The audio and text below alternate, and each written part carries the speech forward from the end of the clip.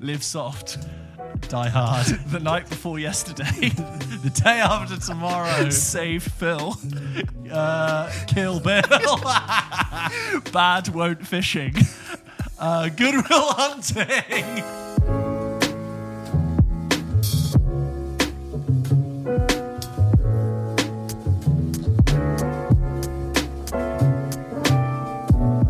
Kate Bush. Yeah. You like Kate Bush? Yeah. I like a couple of her songs. I don't sound like a huge fan, but I enjoy it when it's on. Apart from Run up Yeah. the road. Yeah, I don't know. I probably couldn't name you another one. Oh, Philistine. Do you think it's... here's the thing. There seems to be a bit of a snobbery. Kate Bush. Kate Bush. No, there always seems to be a snobbery when a massive audience gets into a new one, song. gets into an artist when the artist's music is used in some... You only like show. that because you saw it on Yeah, Popular there Show seems to be X. there's always like this backlash of like, oh my god, like, so obviously we're talking about Kate Bush because it's used in Stranger Things, right? You're running. I know you haven't seen it, but you're makes aware of sense, you've seen the news stories Yes. about like Kate Bush I know. released Running Up That Hill in 1985, and now it's just like phew, in the charts, like bum bum bum bum bum, doing amazing. Didn't season. know, but Didn't that know any of makes this. sense. That happens a lot, though. But no, this is like, but this is a bigger one because this is heading to number one. I don't want to say that because it's going to date. Let me say that. It's again. fine. As of recording, We are recording, so maybe you're listening to this, and Kate Bush has made it to number one with Running Up the Hill 37 years later. Which what amazing! What a story! It's great for her. What a time to be alive. But I always find that when that happens, when an older artist, also a very well respected artist, and then is sort of intersected with a show which has a mass audience and people then get into a music that there's always these like anoraks in the corner who go, well, yeah, but you don't really know Kate Bush because you weren't around to listen to her 1978 first debut actually. Yeah. And people like you, George. but no, because actually, I think there's always a first time for hearing a song. There's always a first time for discovering stuff. I mean, I'm not 500 Days of Summer, which we talked about before, right? Not a perfect film, but I got into 3 major bands through that. When I was Smiths? 17, the Smiths, obviously. Hall & Oates, maybe a bit. Hall & Oates, Okay. yeah, Hall & Oates are Smiths. great. And Simon & Garfunkel. I was going to say, is it Regina Spektor who does the song? Regina in Spektor. The, yes. Oh my goodness, Regina really Spektor, good. yeah. So, The fact that I knew those, like, without having thought about that film for years, is also quite a testament to the film, even though it's dated. The music, the soundtrack is pretty good in that film. Yeah. And the Sweet Disposition. I mean, obviously everyone knew Sweet Disposition. yeah. But, like, that's used in that. And Mushaboom by Feist. That's also in that soundtrack. Help in the kitchen. Oh, well, I'm not going to do it. What's the point if you don't know it? But do you not? But how else are people meant to... Exactly. Unless they grow up with someone who's from the era who loves that song, you're probably going to find it in films, TV. Yeah, but I'm not. You see what I mean, don't Yeah. you? You see these people being like, "Oh, you only know that because it's in Stranger Things," or I- "Oh, you only know because it's in 500 Days of Summer." I was like, "Well, yeah, I do, Sure. but that's how you discover." So I think I only know "Running Up That Hill" by Kate Bush because I saw Drive, and that begins with Tick the Clock by the Chromatics, which got me listening to the Chromatics. And then Chromatics did this cover of Running Up That Hill, which I didn't realize was a cover at first. So I listened to that. Then I realized it was a cover. Then I get into Running Up the Hill. Then I get into sort of the wider Kate Bush. I mean, I was already aware of Wuthering Heights, but then, I remember listening to the Night Call song from Drive Great over song. and over. Kavinsky. Boom, boom, boom, Great. boom, Great boom, use of music. boom. And then Oh. they used to sync like his movements, like flicking off a light switch Yeah. with the boom. Yeah.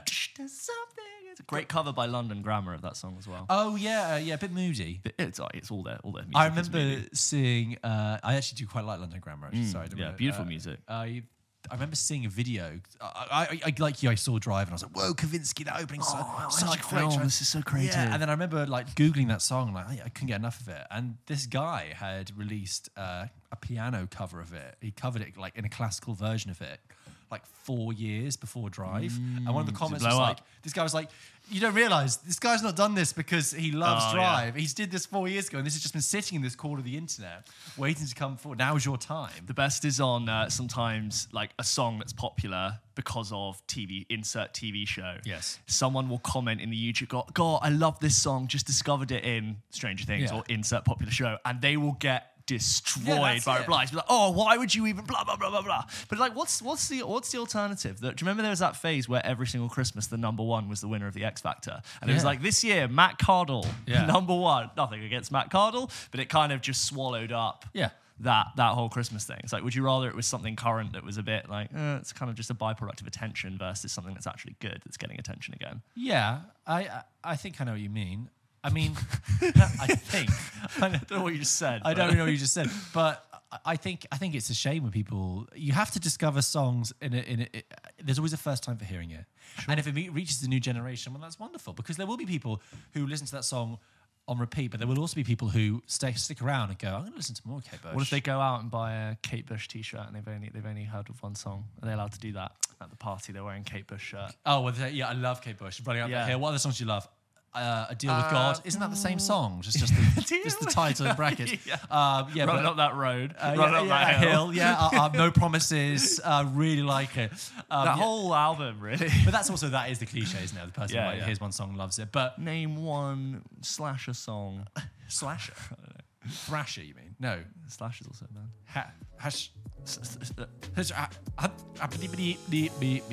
Yeah, Kate Bush, really like her.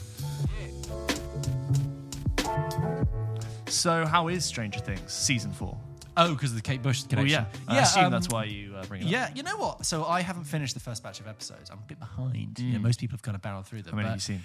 I've probably seen a good 4, but there's 7. Okay. And, before I started watching them, I was a bit nervous because I wonder what's going to happen. No, but it's an interesting thing, Stranger Things, because they finished season 3. You haven't seen it. I've seen season 1 and then I didn't love it, and I just couldn't be asked. And are you happy for me to just? I'm happy for you to spoil it. And I think if you're listening to this and you haven't watched Stranger Things, you're never going to watch it. Spoilers for Stranger Things season 4 up to the point 4, that this guy has seen it. Assume the other seasons are at risk. Stranger Things is a funny one because it ended season 3 quite neatly. Has it been a while since the last season? Or 2019. Okay, slightly exacerbated emotionally by a while. Pandemic. Yeah. And this happens sometimes when a show finishes a bit too neatly, even though it hasn't finished its arc. It's happened in Mad Men. They wrapped season 5 and it was so well done. Right. And they had 2 more seasons to go that you were like, I'm kind of done emotionally. I've had closure. Yeah. So at the end of season 3, there's this big thing where David Harbour's character gets killed off, and it's like, wow, my God, this thing. But they commit to David Harbour being dead for about 3 minutes, and then they go, just kidding, he's actually probably in Russia. He might actually be fine. At the end of season 3 or at the start of season 4? Well, here's the thing. So at the end of season 3, he's dead, and there's a huge emotional catharsis. It's a really big, great way of ending that season. It really works. And then at the post-credit sequence of season 3, it's like they're in this massive gulag, and you don't see him, but someone's like, don't get him out, don't get the American out of there. So it could be, they've clearly left the door open at that point for him to be there. And I was like, I really hope they commit to someone being dead, because 3 seasons in and all this threat, like somebody needs to die at some point. No one dies anymore. No one dies. Exactly. Exactly. No one dies and anymore. they don't, because sure enough, they did a teaser and he's fine. The character is fine. The character is alive. So that's disappointing. I have a running bet with myself that Robert Downey Jr. in the Avengers is not dead. I think that would be a big mistake to bring about. I completely agree. People would be so cynical. I know, but I have this whatever time dimension. I just know he's coming Even back. like a cameo or something. Cameo, yeah. It's just, he's not dead. I'm not talking about flashback. I mean, like, anyway. So Stranger Things. So going into season 4, it's like, okay, you had a neat ending, despite that Hopper thing, and now you're heading into season 4. You know this sort of messy link is still there. There's 7 episodes coming out, James. Yeah. Each one is a different length. They are like feature length. Right. First episode was like an hour and 20. Then it's like an hour and 10. Then an hour. Then an hour and 16. Then an hour and 15. Does that make you nervous because you don't know what you're getting yourself into? It does make me nervous because you rather know. I'd rather have consistency so I can allocate my time better of when to watch it. Oh, I can put that on because I know that's an hour. Is that bad pacing then? Here's the thing. I thought when I see those episodes with inconsistent timings, I'm like, this strikes me as a show which doesn't know where to put its focus. You know, it doesn't know how to hold it together. So when I started watching it, I thought, is this show going to know, this series going to really know where it's heading? Anyway, I'm halfway through. Look, it is what Stranger Things is always is. It's very engaging. Is it the last season? No, it's the penultimate season. Yeah, it's kind of... The final episode of this season is 2 hours and 20. It's usually... That's just the finale. 2:20. Yeah, that's a feature length. Each episode is feature length, right? So this season, but like there's feature length hour 20 and there's feature length 2:20. Those are completely different commitments. But anyway, this season is really. God, it better be good. Well, here's the thing. It's big. It's big. They've no pun intended. They have turned it up to 11, right? Okay. They've really gone for it. Yeah. And look, Stranger Things season 4 is a bit like a season of Game of Thrones. Actually, they have Which season? which season? They have so many storylines and plots now that it's spread itself so thin. It's messy. I'm enjoying it. I'm watching it. It is what it always is. It's engaging. It's heartfelt. Great visuals. Super budget. But I have to say, like, there are the first 2 episodes in particular. You're like, gee, it feels like the screenwriters are like Kramer in Seinfeld driving the fire truck. Right. You know, Yeah. Oh God! And he's coming at me, and I grab the wheel. The hit's trying to spin around, and they're like, it's like the story is like careening around, and they're trying to like pump it full of lore, Lore, you like lore, Yeah. you know, and build this new sort of world. And it's just like, what? It's like being hit over the head with just information. And because of that, the scenes are kind of short. They are lacking in a bit of nuance. The dialogue is not great at all. Like, there's these, the first 2 episodes, there's this subplot with a bully at a high school who's bullying 11, right? And it is the most generic school bullying you could ever see. Yeah. And that really bothers me because bullying is actually quite calculated and cunning and quite horrible, isn't it? Yeah. It's quite manipulative. But Bullying could be done really well in fiction sometimes. Yes, Like, it could be like it more should be complex cruel. Yeah, to be than- cruel, it's quite thought out. But this is just like, oh, you dropped your book. Like the whole school laughs as if everyone's on their side. It's just really, really like it's like the screenwriters watched one 1980s teen film and went, that'll do. And they also begin this season with launching this new story off of characters you've never met before. I really like bringing in new characters. That's fine. You've got to expand the world. And I like the idea that there are bad things happening to people who aren't the main characters. Yeah. But they, in the first 2 episodes, they front load, they introduce like all these new characters. And you're like, oh, hi. And then they're just like, and then they're dead. And then they're dead. And they did this thing in the past. Great. Do you remember that? No, that's right. They're dead. Oh, what? So by the time you get to episode 3 and you're back with our regular crew, it's fine. But in the first 2 episodes, they're just reacting to stuff. Like our main characters are just reacting. That said, I am, it is pretty enjoyable. One thing I want to ask is, and Stranger Things has always had this problem, where's the line for how much you can reference something before it becomes just like you're just ripping it off, right? Where's the line between ripping something off and, heartily, playfully invoking something? Like taking inspiration from its style or its... Well, so this season of Stranger Things, season 4, heavily, heavily borrows from Nightmare on Elm Street. Oh, right, okay. You've got these teenagers who snap into this dream state, which the real world that looks like the real world, but it's actually a dream state, and you've got this boogeyman, creeping after them, and they kind of go into this trance they can't be awoken from. And I saw Nightmare on Elm Street recently. That's why it's in my head. But it's really strong. And then there's this bit which they try and do what they always do with Stranger Things. They try and get away with it by bringing in a guest character for one episode, and the character in it who's been built up for a couple of episodes is the guy who played Freddy Krueger. They bring in Robert Englund, right? Okay. So I was like, oh, I see. So I see what you did there. In the same way that season 1 was a little bit like Aliens, they brought in Paul Reiser for the second season because he's from Aliens. And the same way there's the whole Goonies vibe with Stranger Things, and they got in Sean Astin. Fine, okay. And this one, it's like, okay, I see what you're doing. You're bringing in Robert Englund as Freddy Krueger. But are they just doing a little bit of a victory lap around some great 80s yeah, horror? but I don't know. I'm not sure that can let them off the hook. I just felt like It's hard because I haven't seen it, but I can see why it might feel a little bit like, oh yeah, we're doing that. Most people won't even get the references. Most because it's reaching such a massive audience. Stranger Things, Yeah, it just it's won't. huge. It won't. But for me, I'm like, okay, there's one thing subtly invoking it being playful, but you guys are really using the framework and setup of Nightmare on Elm Street to shape this whole season. I have a question about the show as a whole. Because I know Netflix very much has this approach of let's commission the first series of everything and see what sticks. Does it feel like now it's in its 4th season, you said there's going to be a 5th, does it feel like, okay, first season would have been one thing, but does it feel like the show is leading to one thing that makes sense through the entire show? Yeah, just about. It does. Yeah, that's good. I think it does. Oh, it might not have been That's always. my fear nowadays Yeah. with the massive TV commissioning budgets. It's like everything comes out. It might not have been the plan all along, but I think Stranger Things is like at the Works. front of the queue for all the money and resource that Yeah. Netflix has. So they have whether it was pre-planned or not, they seem to be getting away with it. Yeah. Season 1 was interesting. Season 2 is a little bit murky. Then season 3 was more tight and focused and great. And then this is trying to world build a bit more. Like it's just massive. It's just massive, and it can barely contain itself, and it's sort of working. I want to just say I am enjoying it, and I'm looking forward to finishing this batch of episodes. And as ever, cast are great. Love all the 80s shite. Yeah.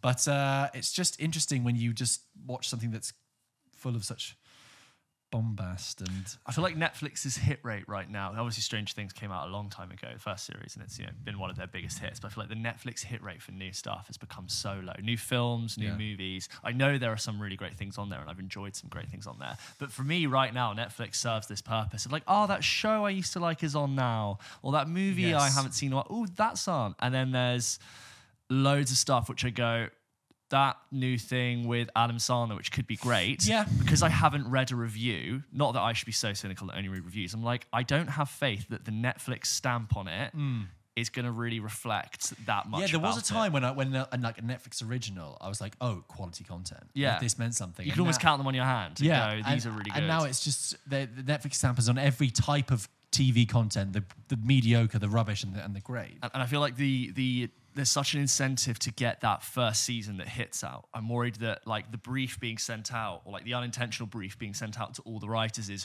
write one really good season. Just make sure like, and then we'll figure do it out. And then we'll figure it out. Like Yeah. don't, and like, who has the time or the money to like, plan 5 shows before it's been commissioned. But I worry that we've become this very like consolidated. Get your foot in the door. Just worry about Yeah. turning up, and then we'll then actually see if you can do the job. It's not a bad point. I mean, Stranger Things, the first season came out in 2016. Yes, what? That's a while But back. in TV world, that's a long time. That's a ago. long time, but to still stay relevant and still stay Yeah, on the streams, absolutely. that's still pretty good. But anyway, maybe I'll let you know what happens when I get to the end of it. Yeah, I'd be It's curious. good. I'm just saying, like, whoa, this season's big. This season, and just about getting away with it.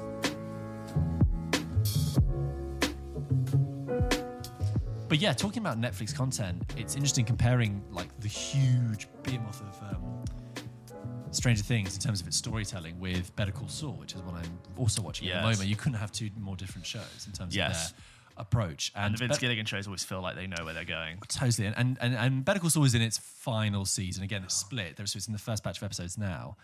And every time I watch it, I just think the storytelling and approach is so precise and clean and well crafted. It feels like you're watching someone like a carpenter craft a table, a nice bit of Time-lapsing. woodwork. Yeah, it's just beautiful. And I was watching an episode and I was really thinking about what is it that's working? What is it doing that works really well? And watching Better Call Saul is like being sat across from someone who's doing a card trick, right?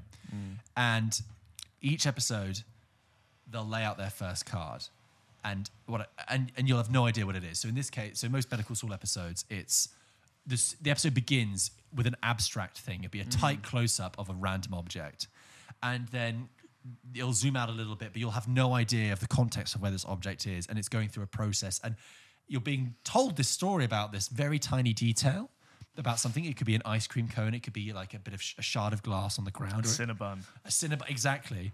But you have no idea what it's relating to, and then it will just end, and then the credits will come up, and you'll think, okay, why have they shown me that? Why have they begun the episode with that? That must come back later. And then the episode begins, and it's like the dealer's put down another card, and you look at it and you go, okay, I think I see what's happening here. They're going to bring that in relation to that. And then halfway through the episode, they'll put down the third card, and it's got nothing to do with the other two. Yeah. And it completely throws you, and you're going, hang on. So how is that going to go there if that relates to that? And then the episode ends with them putting down the fourth and final card, and you go, oh, I see how these things all connect. I see that bit at the beginning and everything. It's perfectly crafted. And what I like about Better Call Saul, it does that on both like a micro and macro level. So like I said, in an episode, it will do that. It will also do that in a scene. It'll begin with like let's say that there's one episode where someone's having a lunch date. It will begin with their chair leg on the trying to find the right position in because this person is nervous. But it'll also do it on a macro level at the beginning of each season of Better Call Saul. You have this non sequitur, this black and white non sequitur of where Saul is in present day as we know it post Breaking Bad. And I just love that. I love it being it's in the hands of someone who knows what they're doing so well and at that level of craftsmanship. And it's like being titillated. It's like being a child seeing a magic trick going, I love, oh, do it again. Yeah, another season. Yeah, do it again. Because every time they without being showy, without being over the top, because it's not, big thrills or anything, Better Call Saul, they manage to thrill you by very clever, simple storytelling tricks. I'd love to see the kind of almost Nolan-esque spider graph of the plot on page, because I wonder if it's written similar to like what great murder mysteries are, where they start with the end and work their way back in order to get to that point. And that's sort of a good way to go. Well, you can't not know how your murder mystery is going to end because you have to have clues throughout the whole way through it. Because it would have been like Saul. We know Saul as this criminal lawyer, as in he's a criminal lawyer. Yeah. He's not got a moral compass. But how did he get to that point? And clearly Vince Gilligan had that idea. And the great thing about Better Call Saul is that they made it after coming off the back of Breaking Bad, which might spell disaster for some people, but actually it's like they were at the height of their powers. Yeah, they'd honed the Breaking Bad storytelling. How many years between finale and the start of Saul? Only just under 2 years. Oh, it's a really fast turnaround. Yeah, really fast turnaround. And you can tell it's like they didn't have time to go away and do something else. They're experts at doing that Breaking Bad's world, at building that world, and then they turn up to Better Call Saul and just fly with it. That's why I think Better Call Saul is better than Breaking Bad, because it starts great and continues like that, whereas Breaking Bad took the first 2 seasons to really find itself. Those are Breaking Bad bros. Breaking Bad bros are all like, what typing now furiously? Breaking Bad is not a show of all time. But then I would say to these Breaking Bad bros, like, well, where are you for Better Call Saul? Because I'm sure they are loving it. But Better Call Saul was like the quiet show that didn't get the loud attention because it hasn't got people getting dissolved in a bucket of acid. I also think, like, in typical Vince Gilligan fashion, that show, as you've just very well described, it creeps up on you slowly. Yeah. And it gives you just enough evidence or just enough little nibbles, just enough information for when it hits and you go, oh my God, I'm so rewarded now. I've done 3, 4, 5 seasons. Really respecting the intelligence of and the attention span almost. But it's like, do you remember that thing I showed you 2 seasons ago? Yeah, like, oh my here God. it is. Yeah. I mean, that's the because there are big gaps between the seasons of Better Call Saul. But just comparing that with like Stranger Things, where currently with Stranger Things season 4, they are front-loading the information all the time. Just like, hey, we need you to know this in this scene right now because we are building towards the final of Stranger Things, so you must know this. Don't forget it. Anyway, Better Call Saul, it's wrapping up. It's just so well crafted. I love it. I am desperate to go into the new season, but I just feel like it's been years since I've done it. I'm going to go back from the beginning, treat myself to it all the way through because I know how rewarding it will be. But can't wait. Okay, James, I think we should talk about TV today, right? You and I have talked about TV here and there throughout our show, and we talked a little bit earlier about Stranger Things and Better Call Saul. But the thing is, TV is so big now that it's time to sort of dedicate a whole episode to just looking at how TV has changed, I think, and how we consume it, because it's changed so much in the past decade. So I kind of want to focus now on just like the last 10 years. Okay. Right? In the last 10 years, let's say 12 years, it sort of goes to like the early last decade, right? Yeah, okay. Since then, the way we consume television, the way we think of television has changed so much that to talk about TV from then and now, it's almost incomparable. You know, it was called the golden age of TV, right? I mean, they called it that because it was the referencing. People still say it's. Yeah, well, technically it's the second golden age of TV because the first one's maybe the 50s, right? So this was like, this is like the new golden age of TV. I feel like you could even chapter it in a more fine way, to be honest. Like you could. What I wanted to do is I thought, you know, you and I have watched a lot of shows as well as films, and there was a lot of craftsmanship there. There's a lot of shows that we really, really love. I wanted to run through the sort of typical tentpoles of the golden age of TV. Okay. Get your kind of take on them, but also throw you some shows that I think are relevant within that I think don't get mentioned as much, okay? Fine. So just for context of people, when we talk about the golden age of TV, it's, as I said, begins at the sort of beginning of the last decade, And it takes the baton from prestige TV in the first decade of the noughties, right? So when you think of things like The Sopranos, The Wire, The West Wing even, and moving into later Mad Men and Breaking Bad, these very... or even like Band of Brothers is a really early yeah, one. Band of, although that's different because that's a limited series. That was Fine, one okay. thing. But I agree. And Band of Brothers, by the way, hasn't dated at all. Like, it's such a great show. Yeah. That's a box set I see at everyone's house. It's a great fucking Everyone's show. got Band So of Brothers good. on DVD. Oh, yeah. I could watch that every 5 years. Sorry for the tangent. No, it's great. So that's what I call typically prestige TV. And just to, on that point, frame this conversation, a lot of these shows are typically American because that's where the kind of the trend is being led. Yeah. And a lot of them are dramas. But with that, so those kind of shows, The Sopranos, The Wire, they kind of pioneered, deeper storytelling, much more well-crafted writing, much more cinematic influences. And then at the beginning of the last decade, it just kind of took off. So really, I kind of see this beginning with House of Cards coming onto Netflix in 2013, which was not Netflix's first original. Do you know what Netflix's first original drama series was? Not Orange is the New Black? No, good guess though. No, go on. What It is was Lilyhammer. Do you remember? No, Lilyhammer not for at me is almost nostalgic for being like that era of Netflix when Wow. like that was. Do you remember it had like Stephen Van Zandt from The Sopranos in it? Yes. And he like moved to Scandinavia and he was a mob guy. Vaguely, but And I've not thought about it. I'd always be like, oh, Netflix makes their own shows. Moving on. But I think House of Cards was a real definitive step. Turning point. And I for remember sure. it just sort of being talked about at the time. It had a really culture. good, do you know what it also did? It had a really good mass appeal for different generations. Yes. I think everyone was attracted to it. And it was like, I need to go watch that House of Cards. Exactly. Anecdotally, I felt like, they've got House of Cards, don't they, Yes. on Netflix? And that was such it's a subscription enabler, I So think. you at the time you had very prestigious talent with Kevin Spacey. You also had David Fincher helming it. Right off the back of The Social Network, Directed the pilot Girl and with a Dragon everything. Tattoo. Yeah, really, his influence on it was huge. And You had- visually as well, it was a Fincher-esque. totally, yeah. So piece. a real pedigree there. You had the sort of the writing. Bo Willimon, I think, was the showrunner, Yeah. sort of playwright before, and it was also based on a very prestigious British television show from like 30 years before. Yeah.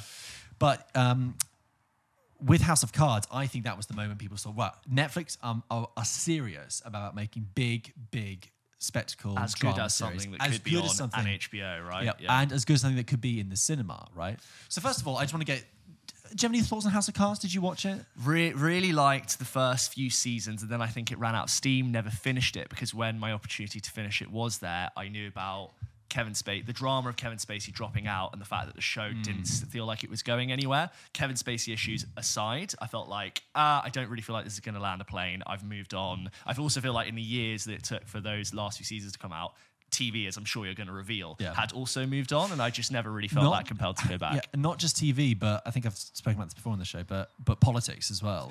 Oh, God, yeah, that's so when worth in mentioning. 2013, you're like the height of the Obama Oh my God, era yeah. of slick politicians. So first season was 2013. 2013, right? That's when it comes out. But by 2016, Trump's believe I didn't even election think of that. it completely changes our Took the perception of how steam out politics that. works. It takes the steam out of that show completely. Yes, this whole idea that it's like whispery people being all conniving behind An the affair. Ooh, yeah, I know. That's I all know. we have people storming the Capitol this year. That happened this year. Exactly. So House of Cards, in the space of only 5 years, managed to date and sort of wither on the vine. Yeah, like their stolen election plot. Do you remember yeah, that? Yeah. So Sorry, yeah, but I'm that's just the thing. thinking about House the of Cards last was 4 years. 2013 to 2018. It's amazing in 5 years how it went Yeah. from being the hot show. And I like you, I watched I think 4 seasons, loved it, Yeah, 4 seasons. and I then did. something happened. I think it was just too much of the same. Like there was just you needed a bit more victory. Like there was no it's very relentless. The idea of bringing down Frank was taking a bit too long, and it was a bit relentless. So I never went back to it. And then Trump won, and it was like, oh, this is out of date now. This is expired. And then I never finished. And then obviously the Kevin Spacey drama happened, kind of overshadowed the whole thing. And I thought, I'm not going to finish it because I know that was not the intention of how you're going to finish this drama. Do you think also that one of the USPs of House of Cards is how you always said it's cinematic and it's slick? Do you think that USP wore off as everything else? Yes, that's exactly. Just as equally So this is cinematic it. and so slick. I came think as well. House of Cards fired the starter pistol, and for the first 3 years, it was able to maintain the sort of dominant position as like the prestigious TV show. Yeah. But then, increasingly as the years went on, more and more prestigious shows came through, as I'm about to talk about. I think a really important show within the history of that golden age of TV is in 2014, the year after, is when True Detective comes out. Yes. And I remember seeing these big billboards with Matthew McConaughey and Woody Harrelson on it, looking at it thinking, that should be a film. That is, for all intents and purposes, a movie that has been extended, deepened, and crafted into a TV series. Ironically, of course, Woody Harrelson began in TV. He's one of those few actors that made the leap from TV to film. And, you know, True Detective, it stands up for, you know, it's incredibly cinematic, has that extended take, and, you know, and Cary Fukunaga, who went on to do Bond recently. Yeah.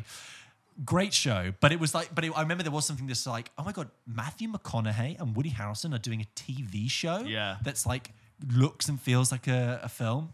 The writing is so sharp as well. Like you get in there and you're like, whoa. That first season of True Detective is pretty excellent. I've not seen the second one. I just watched the first one. Well, because I've heard. There's a caveat. I was going to talk about True Detective, in that it also set up this example of a bit like how you're talking before about great first season and then not really knowing what to do with the success of it with the second season. Okay, so True Detective, I don't think there is a stronger example for a great first season and a rougher second season. So season 2 of True Detective comes along, and it's got all the classic like fatal flaws: bigger, louder, more storylines. You had 4 main characters: Colin Farrell, Vince Vaughn. Vince Vaughn was like one of his first like serious roles. Yeah. Rachel McAdams, Taylor Kitsch, right, and I don't know why I've built that up to imagine there's like a 5th person. That was the 4, right? Fine.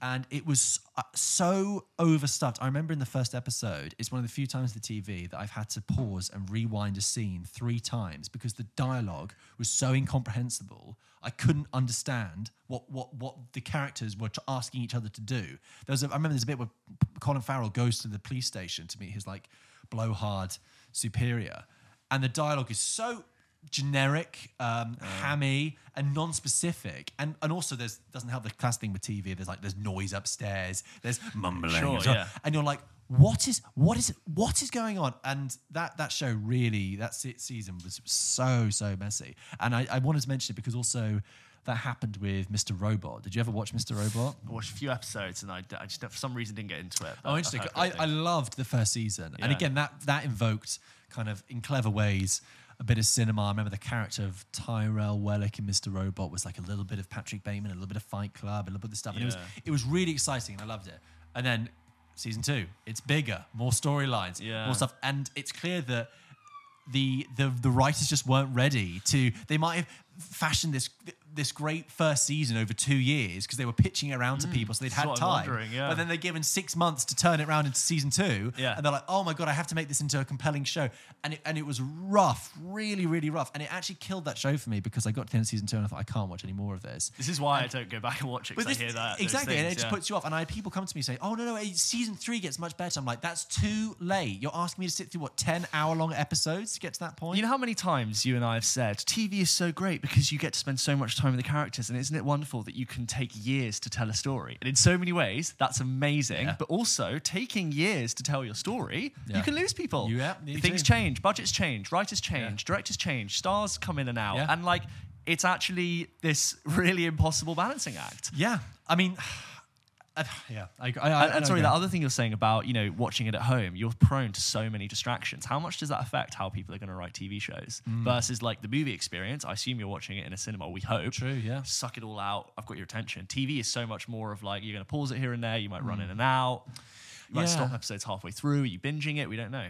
I think it's also, True Detective is interesting because obviously you have big name talent at the time coming into TV. So 2014 is significant for True Detective. Can I just go back to that? Because Matthew McConaughey that was his like year.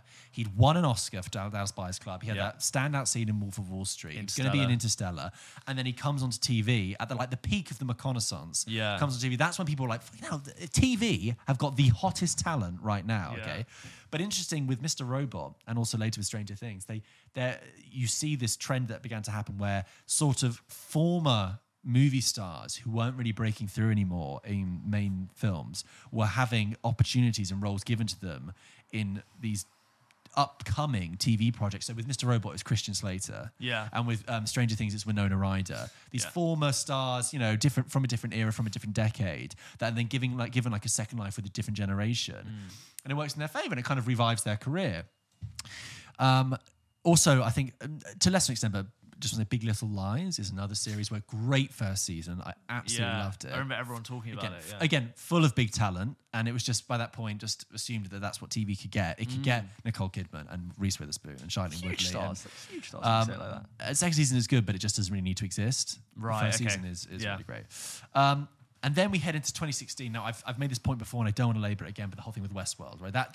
That's when you've had like the ascendancy period where TV has become prestigious and is building up. And then I think when you get to Westworld, it's like that's the moment where TV peaked and everyone was like, it's like the stock market. It's like, go make TV now, go. Everyone, here's just do what you $100 can. million. $100 million. I don't care. Just cram it full of talent.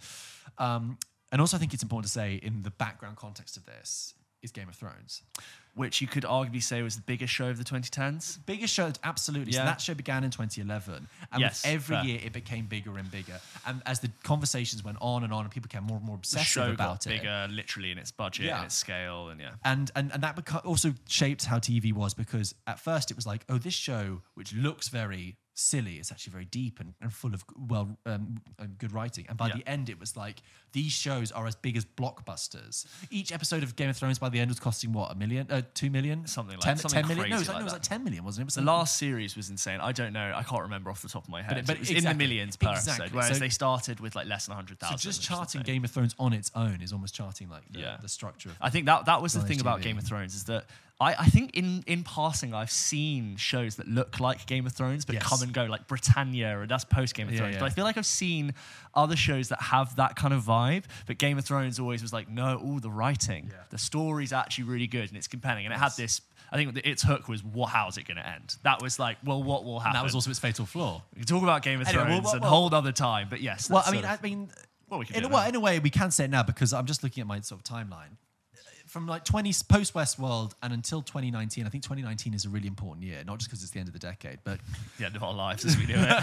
But we've got more and more content being put up. But I think 2019 is almost not the end of the golden age of TV, but the beginning of the post golden age of TV. Okay. Because first of all, Game of Thrones ends, right? Yeah. This big show that has defined all this content finishes, right? And the era of obsessive watching kind of stops, and no show really is there to fill its place. You kind of just go on and watch your other thing. But by that point, by 2019, we are so used to TV being so high quality that Game of Thrones leaves the TV landscape in a completely different way. Secondly, in 2019, the big thing that happens is that Disney Plus enters the arena. Yeah. And when Disney Plus enters and is making TV shows that are based on films, interweave with films, with like the Marvel things. So they entered 2019 with The Mandalorian, but then but that just says to you, this era now of TV being a breakaway and flourishing on itself outside of film is kind of over, because the boundaries now are wiped out. With Disney moving into the market, it's where do you draw the line between Loki relates to the Marvel Cinematic Universe and WandaVision and all this, and the Mandalorian. So you could easily argue, and I could base this on discussions I've had with friends, where like TV feels like the first instinct of what people want to watch in a week, and they will then go, oh, I could go and see a film in cinema, but that is not like now the default response. Yeah, TV has moved into that place. So I think now when there are big shows out, it hasn't got that same excitement of, oh my God, there's loads of new things coming through. I remember in like 2015, it was like, there's so many good TV shows now coming through, and that was like a novelty. And I remember it was particularly like my parents were like, you don't understand how bad TV used to be and how little TV there was. This is something else. But now it's what we've come to expect. But I also wanted to, I think those are the fairly typical tentpoles when people sort of think about the golden age of TV. I'm sure there are many great shows. Are there any that come to your mind that I've missed? Because I have a few. Off the top of my head, no. Did I write something down for this? I would say one that comes to mind as a TV show in the UK is Sherlock, as a big tentpole. Because I remember that being, when did that come out? 2009, 2010? 2010. So it might have been whatever, 2010. But then it took a long break. But that show I remember being significant because it had not big, not huge stars at the time. That was the first time I think I Yeah. really knew who Benedict Cumberbatch was. But that felt like a really big TV event. When Yes. those 3 weeks were on, I remember everyone was like, oh, no, I'm going home to watch Sherlock. I love it. Have you not seen Sherlock? Yeah, it's like this new modern take, 90-minute episodes. Never seen TV do 90 minutes before. And then I remember the end of season 2 happening, that ending happening, and everyone wanted to know what happened. So I remember like when season 3 came out, everyone was so desperate to get more of it. I don't think season 3 was as good as the first 2 seasons, but I stopped watching Sherlock. I can't remember how far it got. Is it just Oh. is it open for it to come back at any time? Is it? yes, I didn't like the ending. I can't even remember it that well because it kind of felt a bit flat. Because it only came out in 3 episode chunks every So 2 years, and also then Cumberbatch and Martin Freeman got so successful. Yes, that they I remember. couldn't- Then Martin Freeman was shooting The Hobbit, which was like a 2-3 year undertaking, and doing Sherlock at the same time. Yeah. And he actually turned down The Hobbit because of Sherlock commitments, which he already said Yes. agreed to do Sherlock. Yeah. Peter Jackson delayed and restructured the entire shooting of The Hobbit to get Martin Freeman to Good do on it, him. which is like a good Wow. What a leap Well, of faith. it's funny you mentioned that as a British show because I've come to mind as an But now event. I've gone through the temples. There are a couple of things that don't get mentioned that much, but I think are significant. So, The Night Manager. Do you remember that in Yeah, I 2016? didn't see it, but I know. I didn't see it either, but that was a clear indication. That came out in 2016. You know, huge, prestigious cast. It had Hugh Tom Laurie Hiddleston, Hugh Laurie, Olivia Colman, Tom Hollander, and Elizabeth Debicki. And it was this very much this sense on a British scale of like, oh, this is like prestigious TV now. This is Golden Age TV. This is like cinema level quality coming to us on BBC One every week. And I think that's interesting. You can feel the ripples spreading out across the world that audiences are starting to demand better, higher quality. I actually think the Night Manager was a co-commission between British and American TV as well, Right, which probably happens helped. a lot. Oh, the Crown as well, like towards from what, Yes, 2016? The Crown, of course. I can't believe I didn't. Yeah, Crown comes on Still 2016. I think that's it. You know, between Westworld and Game of Thrones ending, I think that's The Crown is the kind of definitive thing as well. People will say Downton Abbey. I can never get into Downton Abbey's but- pre. I think it's Yeah, pre it this. is. I It think was like Downton- it was like an X. I think It used to always come on after the X Factor. Yeah, but it obviously, obviously enjoyed. and then it did very well in America. Yeah. I also want to say, Stranger Things. We talked about it in a different way earlier, but I think it's significant in terms of the relationship between TV and film because Stranger Things is a TV show that just draws so heavily, so directly on cinema and film language and film references. Yeah. But it's interesting that it's evolved to the point where it's in a TV show. I just always found that quite funny. It can't be a pastiche because it's not a film. If all those things in Stranger Things had been a film, you'd go, it's a bit of a knockoff. But because it's a TV show, they kind of...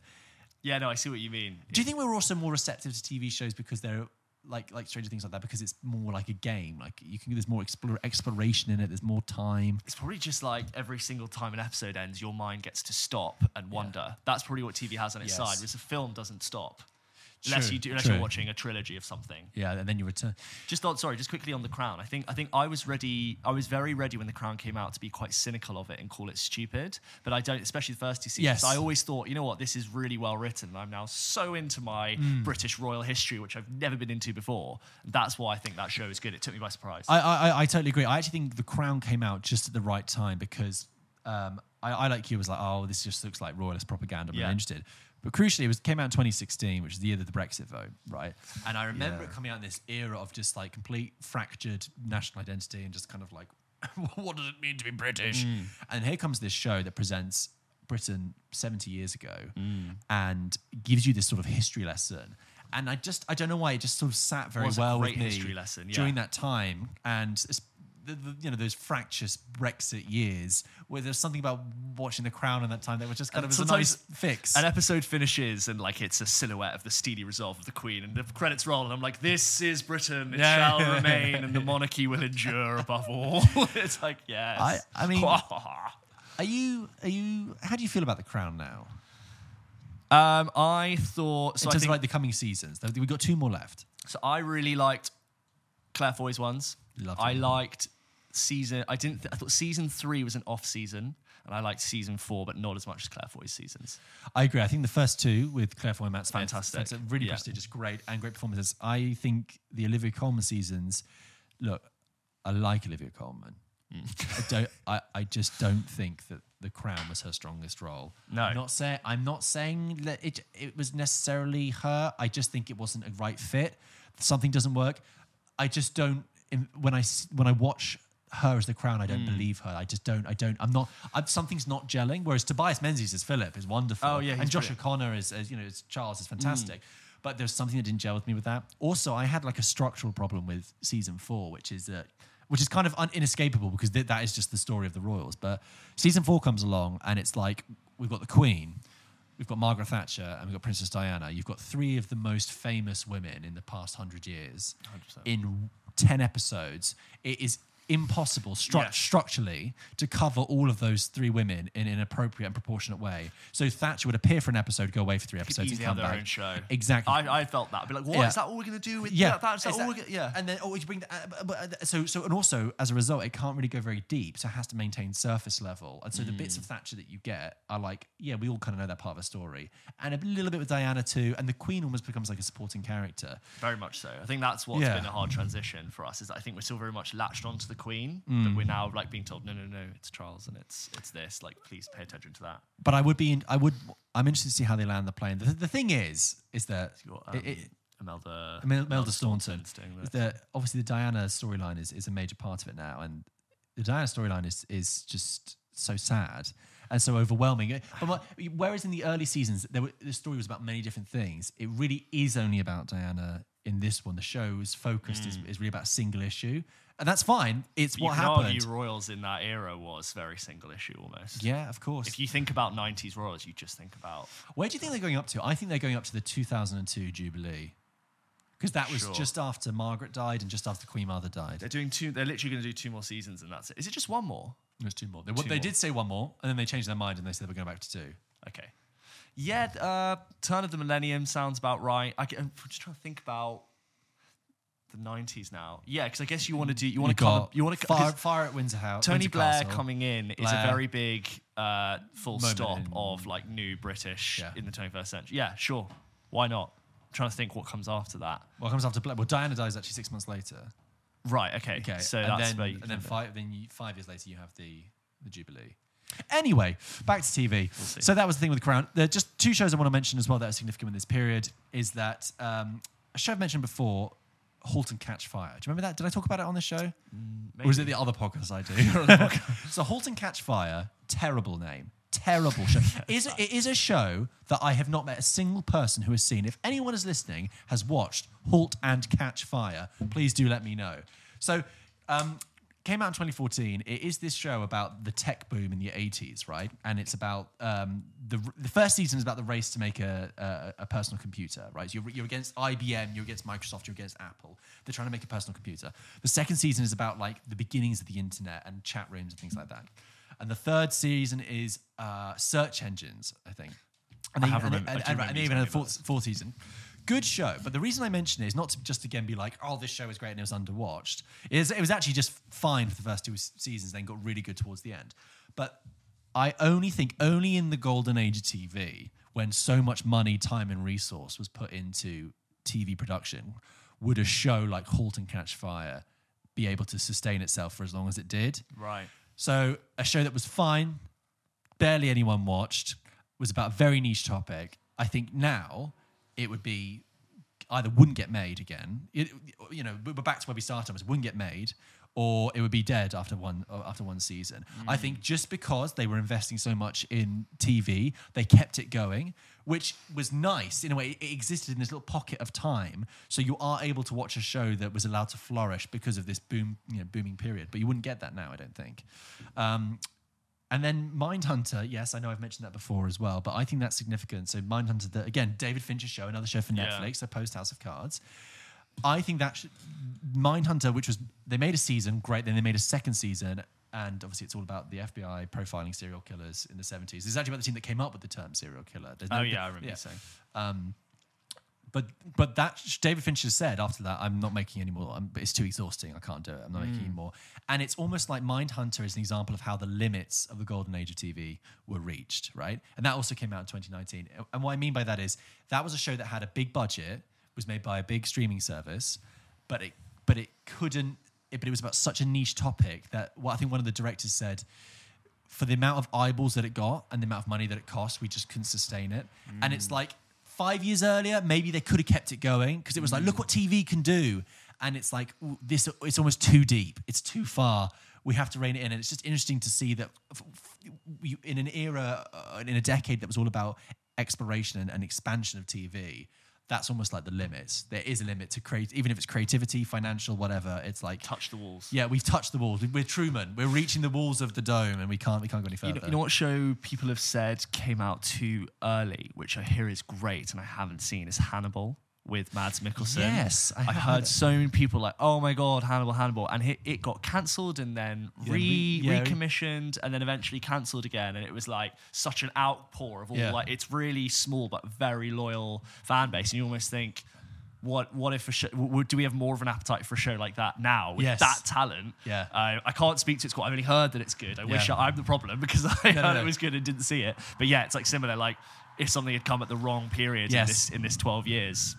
Yeah, there you go. We weren't ready. And then last, I just want to say that then you still get those kind of strange shows that come in and burn bright for a season, and then that's it, limited season. So I mean, Dopesick and Watchmen come in. Yeah. Like I mean, Watchmen in particular, 10 years before was made into a film. Now it's being made into a TV show. Much more interesting, much more relevant socio-political take with Oscar-winning talent in it. Regina King was in that, and. That's where we've got to. So another show that came out just recently is The White Lotus, which you and I very much enjoyed, and I felt like really got everyone talking about it. That is, had its first series, and I hope it continues to keep up its quality, or it will just become like another anecdote like this one. Yeah. I think White Lotus is also an anthology series. Do you remember? Yes. I'm surprised they're still doing that. Like Fargo, True Detective, Black Mirror. There are these anthology series where it's different each time, and I don't know. I feel like that's kind of passé now. I feel like that's kind of over that kind of era of the anthology. I mean, maybe I'm wrong. Do you think? Oh, actually, I have an idea for season 2 of White Lotus. Okay. They've probably already written it. They're probably already shooting scratching their heads. But I was like, I think, assuming that it's going to take place at another White Lotus resort. Assume so. With a different staff and different guests. Yeah. I think it should all be about a wedding. The whole thing. Oh, great idea. Huge wedding party. Pressure. Right? Yeah. And the finale is building to the wedding, and you've got a huge wedding party there, and you've also got the guests who aren't part of the wedding. You've got this friction between people within the wedding party and those who aren't the wedding party. Great idea. And it's just building towards this thing in the finale. Get me on board, guys. If you're listening, he does writing consulting now. He'll do it all. George is, George will come up, he'll tell you all about his little chapters of TV, where you've been, where you're going. Yeah, exactly. This is the future. Anyway, so look, that was the golden age of TV. I that's my sort of take on it. That's my discursive view, and I thought it was just fun to just pick out some shows that have defined our previous years of viewing. And obviously, there are probably 1,000 shows you're screaming at your phones or your laptops, going, "You didn't mention this." We can't mention all the shows, but I'd love to hear shows that you find are like definitive for your time, or even feel free to talk about the noughties or even like this period now. Just like send us things you think have been like quite defining in their genre. What was a show that you've watched in the past 10 years that you thought, wow, that's changed the way I think about TV. That's changed the way I watch things now. Different era, but I would say in the noughties, Lost Mania was huge. Of course, and those first few seasons. I mean, we talked before on the show about how it couldn't sustain itself and the writer strikes problems that it deal with. But I remember the mania for that show. That had at the time of its shot the most expensive pilot that was ever shot for a TV show, and it was J.J. Abrams. Not big stars attached, but they all became fairly big in their own right in that era. That's one that comes to mind, but they're all just coming to me now. So TV, I mean, the term TV itself is so almost arbitrary. And we should do passé. the noughties another time. Yeah, we'll go back. I want to talk about like 24 being genre, like such a byproduct of its era. Talk about that show. That has not aged well at all. I remember you saying. And then you've got that like tween One Tree Hill OC era. Yeah. All the vampire. There's all the vampire ones. Diaries, Supernatural, all that. Anyway, it's a whole other stories. But that was the golden age of TV. Having just talked about the golden age of TV, James. If I was to say to you now, because the problem with the golden age of TV is that we also have streaming services left, right, and centre, and watching TV has never been this expensive. Okay. Yeah. So if I said it's creeping back up to like the old levels. It's the beginning of the year, and for this whole year, you can only watch and be subscribed to one streaming platform. Which one are you going to choose? For 1 year. For 1 year. All the others you have to cancel. You're tightening your belt. It's a big question because you know what? It's not Netflix. It isn't, is it? Because, Disney Plus has the best archive. Pure backlog. Yeah. Disney Plus. And they've not been around for as much. But I think I think I would do Apple, you know, which is Interesting. out there. But like, they have fewer shows, but I feel like they're trying to be the next HBO. Right. I can't get HBO in the UK, but I get those through Sky Yeah, and just yeah. like they trickle through in Yeah. UK services. But like HBO is a really obvious one, but I think I would do Apple. And I think they haven't quite got it yet, but just I think this year, in the last 6 months, a lot of the shows that are coming out are starting to hit. And I think it's only a matter of time before Yes. Ted Lasso isn't their only hit. Yeah, I mean, that's it. I don't have Apple TV anymore. So, Yeah. so when I did have it, it was like very early days. So I think I will. You want to see C with Jason Momoa. Yeah, it was all that stuff. Yeah. So I agree. It wouldn't be Netflix. Netflix is the thing you use to watch the stuff you've already seen. It is. I mean, I know I did begin this episode by saying I'm watching the new season of Yeah. Stranger Things and the new season of Better Call Saul. Yeah. But I would just say most of the time I use it to watch old episodes of The American Office. But the Netflix, that factor of enjoying Netflix is going to run out because every other distributor is getting their own streaming service. So everything that's Paramount, Yes. I should now assume now is on Paramount Plus. Yeah. All the Disney stuff will come off. So Netflix's back catalogue, Yes. they're either going to have to pay a lot of money to host, Yes, or I it's know. just not going to be there. I actually think it could be Disney for me. Do you think? Because the shows are big and blockbuster and glossy and really, you know, Star Wars, your Marvel. pretty good.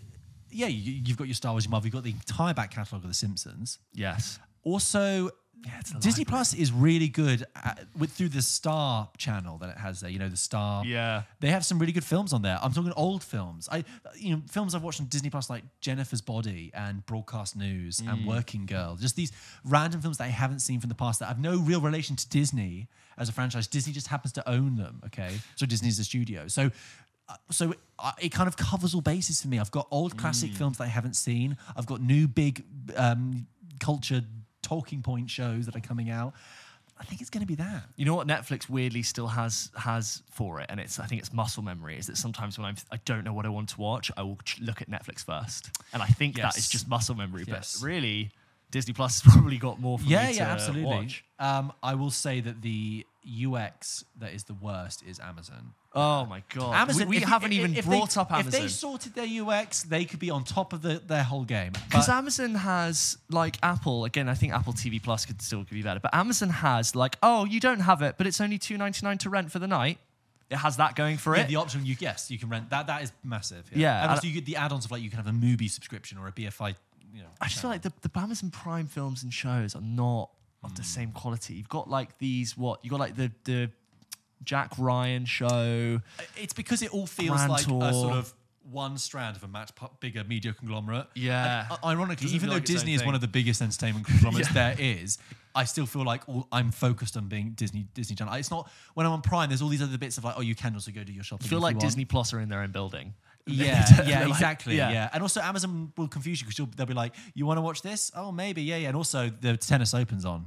Yeah. And also, do you want to watch the Manchester City Boxing. final? Yeah, that's it. Yeah. Maybe. Maybe. Anyway, interesting. I'm sure that'll change over time, but just thought I'd ask. They'll surely do a big redesign, rebrand. Yeah. It's overdue. But yeah, yeah. Stop going to space, Jeff, and focus on your UX.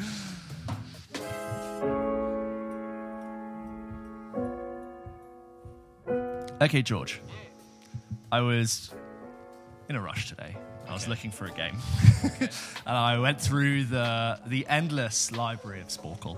Oh, And a lot of them I was like, but then explain Sporkle to people who don't know. Sporkle, if you've ever, pretended to revise for your GCSEs, Yeah. Sporkle is a sort of almost like a game quiz news featurette website Yeah. on all sorts of different topics. There's like books, TV, gaming, movies. Imagine BuzzFeed, but instead of articles, Yes. they were games. They were games. So, like, can you name all the first generation 150 Pokemon? You've got 10 minutes. Can you name every single Harry Potter character? You've got 5 minutes. Can you name this company logo without the writing on it? Some of them are like, can you type numbers 1 to 100? And how fast can you do it? I've been at office. I've wasted hours at offices competing with people like 1, 2, 3, 4. And Wow. you're like trying to type out the numbers. It's just really dumb stuff. But Yeah. if you need to Oh concentrate, yeah, if you want to do not go procrastinate, there. you're in the right place. Anyway, I saw one which really tickled me because of its inherent structure, which is film antonyms. So a synonym is like another word for Yes. something, and an antonym is the opposite. Okay. So, for example, what we're going to do is I'm going to give you the antonyms of film titles, Okay. and you have to tell me what film I'm talking about. Okay, brilliant. It should be fairly quick fire, Yeah. but just like For example, Tiny Mummy would be... Big Daddy. There you go. Got Okay, it. so we're just going to run through these. Okay. Okay, George, tell me what these films are based on their antonyms. Ready? Okay. Quick fire. 3, 2, 1, go. Sunny Woman. Rainy Dad, Rainy Day, Rainy Man, Rain Man.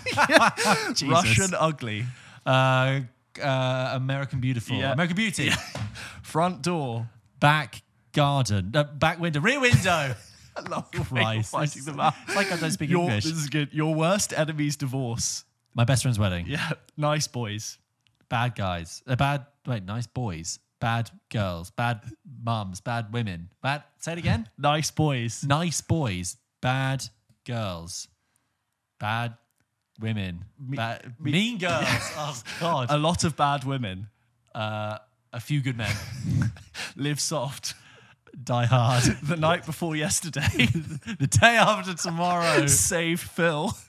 Kill Bill. Bad Won't Fishing. Good Will Hunting. Yes State for Young Women. No. Was it yes? Yes State for Young Women. No. Country for Old Men. Catwoman Ends. Batman Begins. Cowardly Young. Cowardly Lung. Sorry. Lung. Cowardly Lung. Lung. Lung. Cowardly Lung. Braveheart. Forward to the Past. Back to the Future. You Hate Me, Woman. I Love You, Man. Most Hate It Cold. Some Like It Hot.